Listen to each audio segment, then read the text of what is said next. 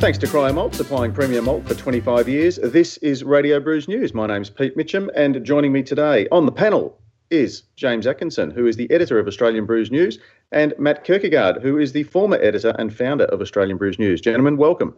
G'day, Prof. G'day, Prof. How are you, Matt? Oh, mate, I'm good. Sorry, you introduced James first and then you're throwing to me. Mate, I'm good. Good. It's been a busy... Just given the opportunity to stick your head up and say hello. Oh, mate, I'm the shy retiring type, you forget.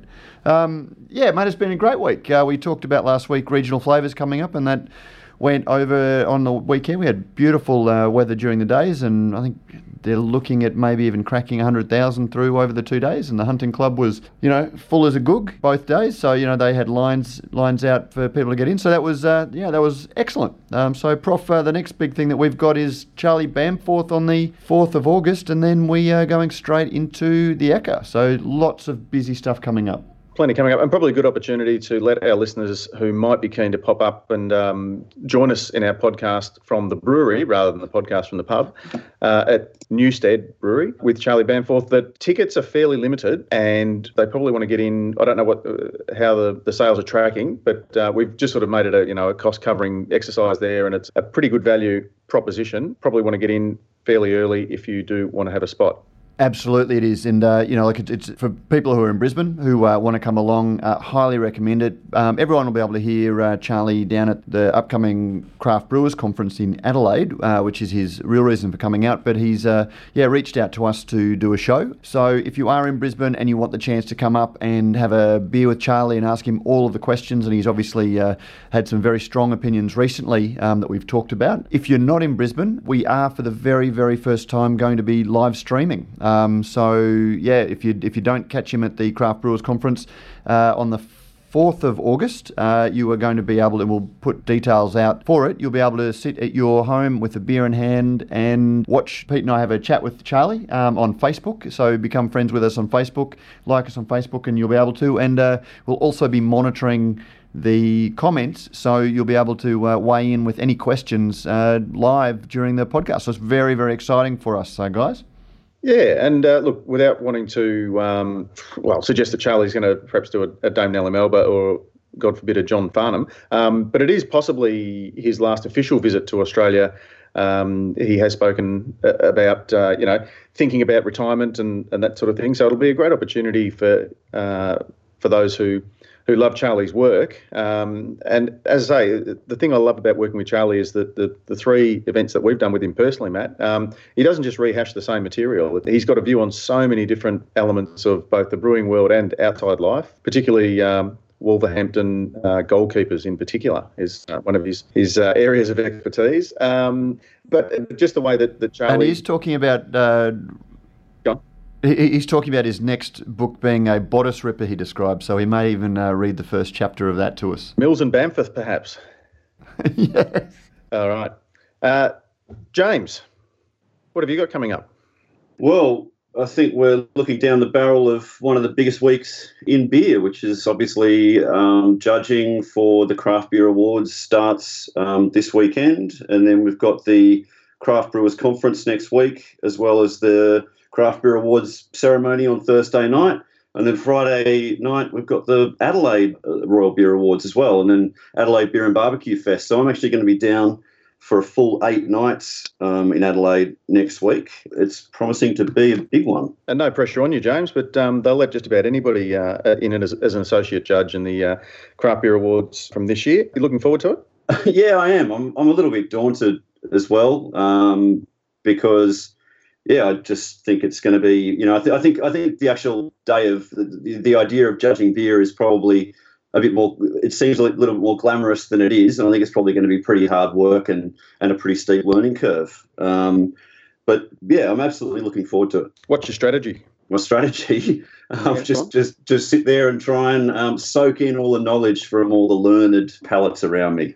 That's it, mate. The first sip is the hardest. We'll bring round a calibrator for everybody, and the first sip of that, the first thing you're going to do, whether you want to or not, is you're going to eyeball everybody else in the room. I think my biggest concern is as well that, I find that I take a bit of time to be able to appraise a beer, and I'm much more sort of comfortable judging whether I like something or not by kind of sitting on it for a bit and having a few sips and pondering it and really letting it sink in. Not much opportunity to do that in actually judging a beer competition. You've really got to kind of make your mind up on that first sip for time reasons, but also that if you're going to be really pondering every beer too much, it wouldn't take too long before you were feeling a bit intoxicated. No, and certainly a tie kicker wouldn't want to find himself on the same table as Brendan Varis, for example. Yeah, exactly. I mean, I've had enough beers in the pub with Brendan to know what he'd be like. Yeah. And look, the other thing too is, I guess I won't call them stinkers, but I just did. But the beers that are perhaps clearly have a fault or an issue are fairly easy to move through. It's actually sometimes the really good ones that you want to spend a little bit more time on. But my advice to you would be the advice that I got, and that's just trust your gut feel. Just boom, beer in the mouth, good or bad. Okay, why is it good? Why isn't it good? And sort of take it from there. But everyone develops their own style and their own method of judging.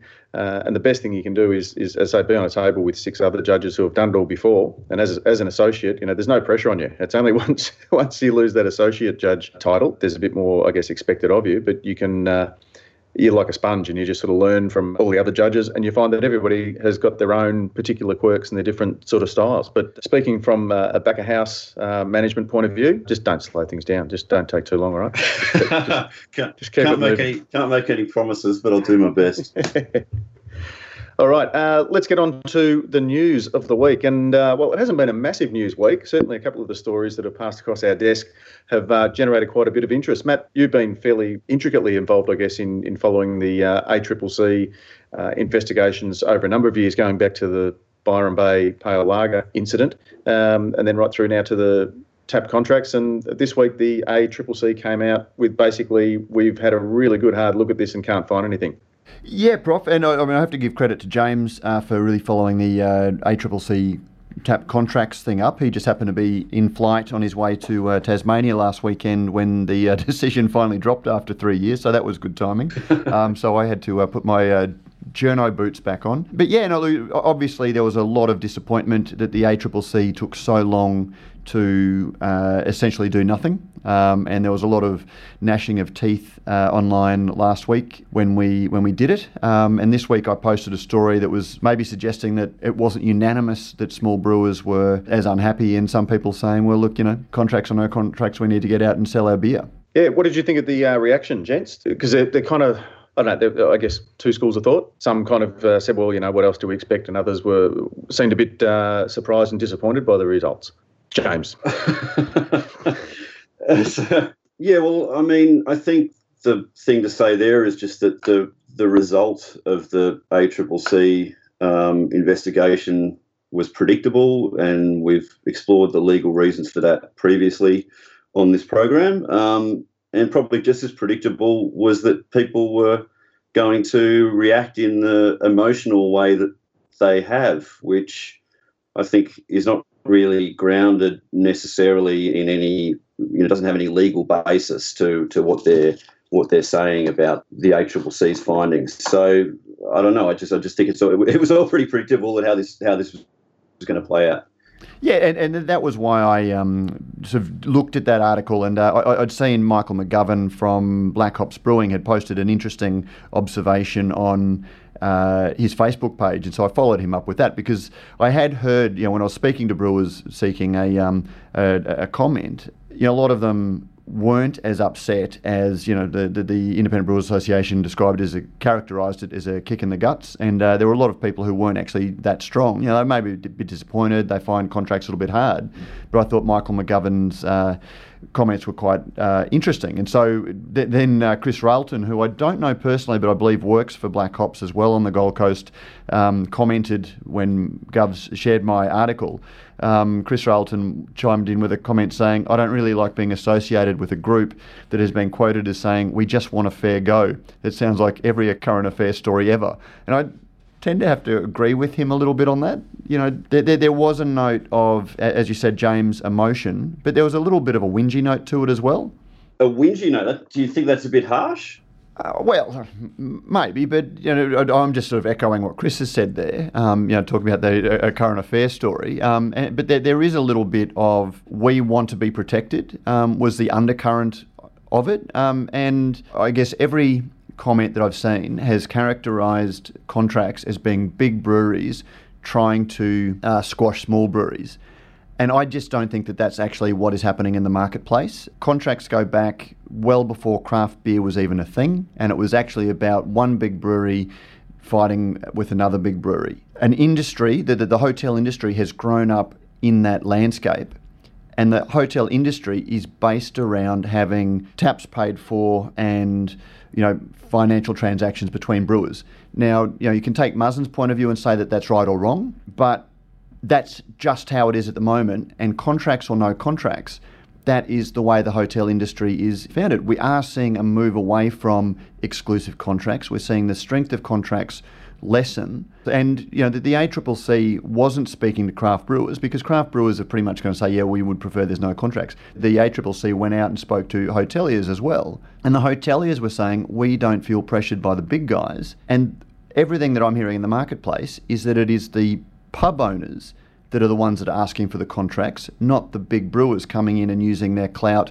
to force them on hoteliers. And, look, I personally think that the market for craft beer is still overestimated, and that if there is demand for craft beer in the marketplace, publicans will be putting it on. But, I really get the feeling that some brewers want to blame publicans for the lack of market demand for independent craft beer, and they expect publicans to use their businesses to create the market for them. Publicans have their own problems, and I don't see craft brewers doing a lot to help them.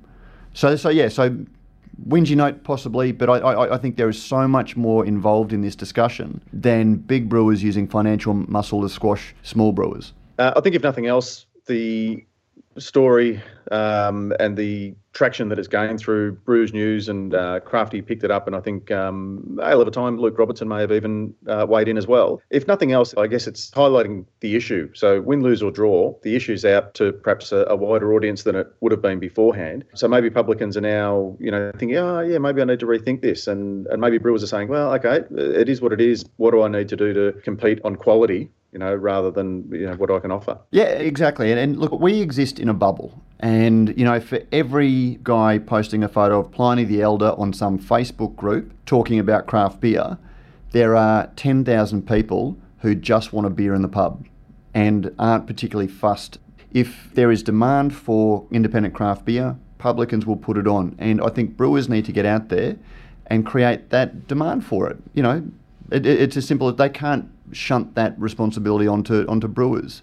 And, it does come down to everyone says, oh, look, everyone wants independent craft beer. If you ask somebody in the street, would you prefer that there was more independent breweries? They'd say yes.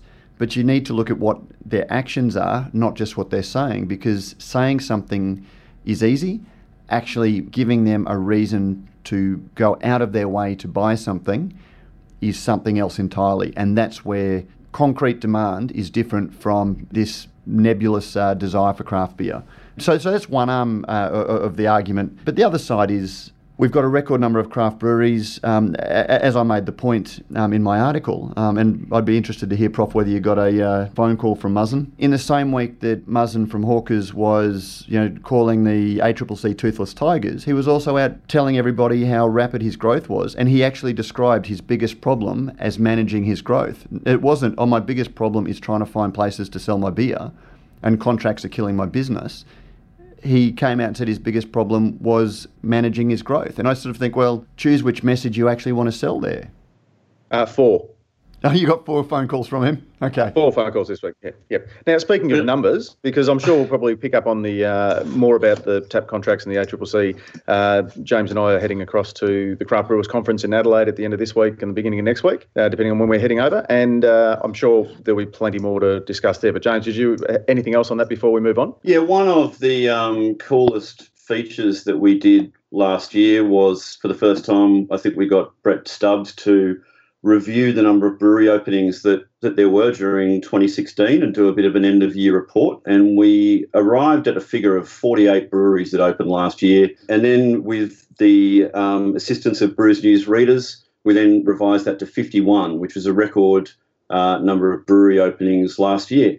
And we've actually, because there were so many, I decided to say to Brett, look, would you be interested in doing a half-yearly report in 2017? It'll probably make the workload, a little bit less for you, and I'm sure people will be interested to see how things have gone in the first 6 months of this year. Guys, what would your predictions be of whether we would have seen in the year to date more or less brewery openings than in 2016? I would have said fewer. Yeah, I've got a feeling, I'm hearing a lot of people planning on it. In terms of actual openings, I'd say we're probably just a little bit behind last year. Yeah, well, you guys are more on the money than I was. I was of the belief that this year would break last year's record, which was just kind of a gut feel based on trying to keep tabs on everything that was opening and feeling like it was more difficult this year than it was last year. But yeah, Brett's got a provisional total that he's come up with for the first 6 months. I'm not going to steal the thunder on what that is because we're both just working on refining that and seeing whether there's any that he might have missed before we go public with it. But it is going to be slightly down on last year, and unless there's, in his words, an improbably large number that end up in the second half of the year, then it probably will be slightly down on last year's number of openings, but still, one of the record numbers of brewery openings that Australia's seen. And while we're on numbers, Matt, throw some numbers at us. Sorry, just before we do that, I just want to go back to finish off the contracts thing. You guys have left me out there hanging without giving your own opinions on contracts. And Prof, what did Muzzin have to say in his many phone calls? Nothing about contracts, actually. It was all separate things. Yeah. Okay. Yeah. Okay, well, what do you guys think about the contracts thing, or what I was saying about craft brewers need to create a bit more demand for themselves? Yeah, look, I think the biggest point to make now is it's just time to get on with it. I mean, there's plenty of breweries that have been opening, 51 of them last year, in fact, that did so with contracts in existence in the marketplace. So if they launch these ventures on the basis that they're expecting something's going to change, then I would have thought that was a pretty risky endeavour indeed. So I think contracts are here to stay for at least the next few years. Let's get on with it. And as you say, focus on building brands and giving those publicans a reason that they actually have to put your beer on tap. Yeah, and look, I mean, I have to say that like the comments I make that sound a little bit harsh, but it's because I've been out asking publicans, and I've been banging on about contracts for years, and I've gradually softened as I see the practical realities of it. And I'll just give one example. One of the places that really pioneered craft beer in Queensland was the Spotted Cow in Toowoomba. And the Curry family sort of did that. It was the first place you could go. I used to drive 2 hours west to Toowoomba to get craft beer. It was where Ian Watson, who's now brewing at Slipstream, has brewed and others, he got a start as their first Australian beer sommelier, all of those things. They have actually gradually gone back to more contracted taps because for all of the work that they've done, as more craft beer venues have popped up in Toowoomba, they haven't been the only ones to have a demand, and they found that there wasn't demand to build their business around craft beer. Now, this is a family that pioneered craft beer, has a real sympathy for it, and are still saying, well, look, we can't base our business on the demand for craft beer. And then Matty Curry, who was the son of that family, pioneered craft beer in Brisbane at a bar called Platform Bar. Did a fantastic job there. It wasn't his pub. As soon as he went off and bought his own pub on the way to the Gold Coast, despite all of his love for craft beer and all he did to champion it, he contracted with one of the big two because he didn't feel that there was demand that he could build his business on. And they're the sorts of things I see over and over and over again. There are small bars that have popped up dedicated to craft beer, but that is their reason for being, and their point of difference is that they had craft beer. But you know what? There's a lot of small bars in Brisbane dedicated to craft beer that are struggling in Brisbane, So anyway, that was my thing. I mean, I'm really interested to hear what you guys think because I'm not supporting contracts, but I'm just saying that they're a pragmatic reality even now in the marketplace. And there don't seem to be too many people who are putting their head above the parapet to say anything other than, the ACCC should have done something. Crickets. Yep, fair point. Prof? Sorry, I've just come out of some sort of time warp. Didn't we already talk about contracts and then we move on to the next thing? Yeah, well, no, I talked about contracts. You guys both put your head in the sand and refused to say anything interesting. It's called being a diplomat. Yeah, shit, we haven't even got up to the snark segment yet. Well, because people tune in each week to hear us, sing Kumbaya. No, I can tell you now they don't. They want less kumbaya and more of this shit. But Well, yeah, so Prof, what do you think, Prof? I mean, mate, you've been around again since before craft beer was a thing. Do you think that if suddenly tap contracts were banned, if the ACCC said no more tap contracts, what do you think would have changed? Do you agree that the industry is actually built around those financial incentives, and that even if there were no tap contracts, we would see a fairly extended period of market readjustment? yeah, look, there was probably a time when, it was all about big bars with lots of taps and you'd have contracts. Now I think the smart breweries are the ones who are going out to RSLs or SSNA clubs or, bowls clubs and things like that, and getting them to get their beer on tap. Don't fight a battle that you can't win, or that, at the end of the day, somebody's always going to have more to offer. Just concentrate. I think we just need to concentrate on making the best beer that we can possibly make, giving that beer an opportunity to tell its story and speak for itself. But I think realistically, we're just going to have to let this thing grow from, whatever it is at the moment, 3%. It's going to have to grow organically, but I think good beer will win out. Is that right?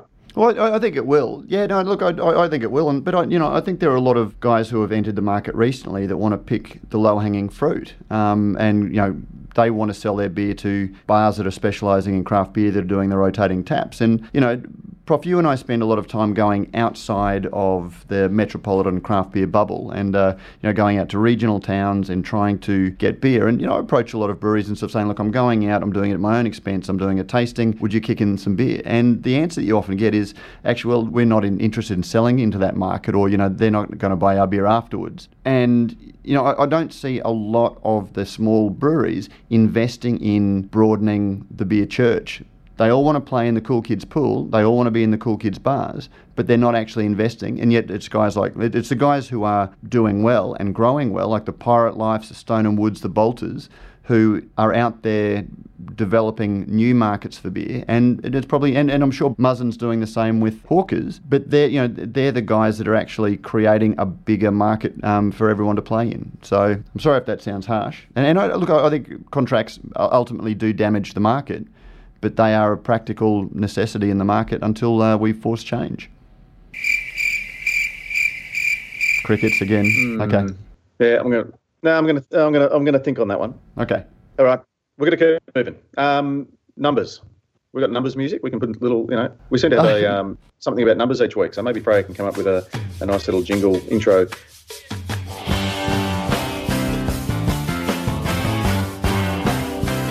Matt, tell us about numbers. Yeah, mate, just something I noticed as we were sitting down to record this podcast, that during the week we had our 100,000 podcast download. Yeah.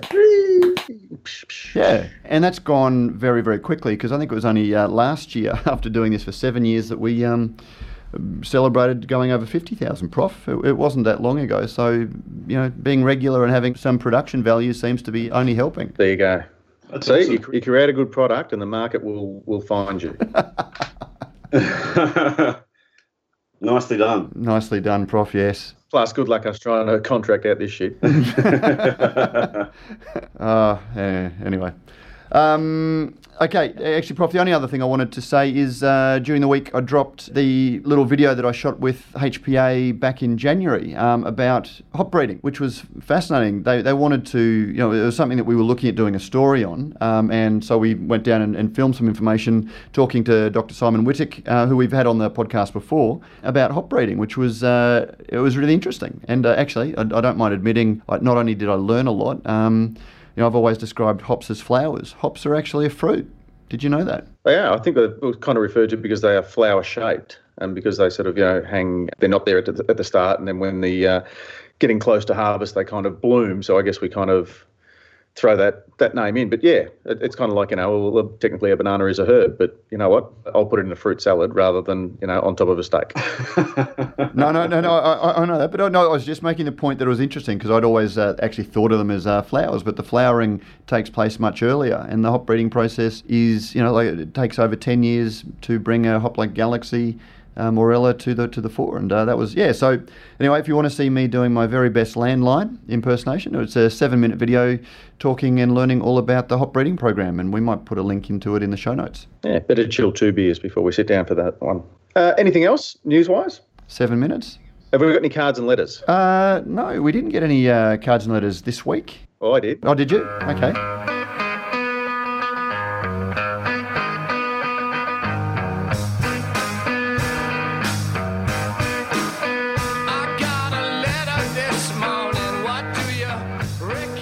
James Davidson from Bright Brewery, although to protect his privacy, we'll call him Mr. J. He said, "Too late." I've noticed that you guys are getting a little bit too much kumbaya. So I don't know whether we need to create some friction, or I know, Matt, you gave us the opportunity there, but I don't want to rehash the contracts thing. But so that was his, for what it's worth. Okay, that's well. There you go. I mean, I wasn't aware of that when I. There's a change in the dynamic with the three of us. There's just been he's noticed a shift in a dynamic. So if any other listeners have got any constructive criticism, fire it our way. The regular channels, how to get it to us. But I mean, Prof and James, I'll also add this, that look, listeners, we all know that I go on. Hopefully that's part of the rustic charm of the podcast. If not, please let us know. But James and Prof, you don't have to agree with me, and if I'm wrong, call me out on it when I go off on these little ranty tanties. Yeah, I mean, sometimes I just don't really take a really strong opinion on something one way or another. So I'll keep James's feedback in mind, though, and I'll try and stick my neck out a bit more. All right, well, I think that's all we've got time for from Matt Throwstones Kierkegaard and James Splinter Ass Atkinson for this week. Anything else, boys, to add before we go? No, I'm good. I'm good, Prof. James, you've already given us one, what we call in the biz, a teaser in terms of the Brett Stubbs report that is about to come out. But could you give us perhaps a little bit of a teaser about what people can expect and enjoy this week when they pop over after listening to Radio Brews News to Beer as a Conversation? Yeah, well, I had the idea of having a chat with Sterling Howland, who is co-founder of Bolter Brewing, and everyone knows a lot about the famous surfers behind Bolter, but Sterling's kind of the branding mastermind who's mates with those guys who they called on to help bring the brand to life. So he has some really interesting views on how beer is branded that I think, only someone with fresh eyes could have. So it's a really interesting chat. Yeah, looking forward to that. Well, Matt, James, thank you very much for making this episode of Radio Brews News whatever it is that it ended up turning out to be. And to all our listeners, keep on listening, and we'll be right back at you again next week with more of the same and then some different stuff.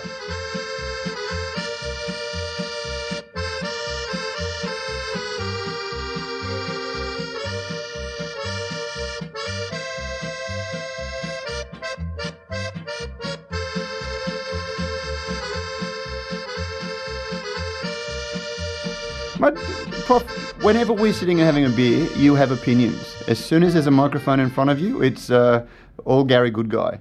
No, not at all. I have opinions. But I thought, dead horse was flogged. It was still dead. It wasn't going to get any deader. So flogging the dead horse? Do you agree or do you disagree? If you disagree, I'd love to hear your points because, you know something, I'm not always right. Even I don't think that. And we're out.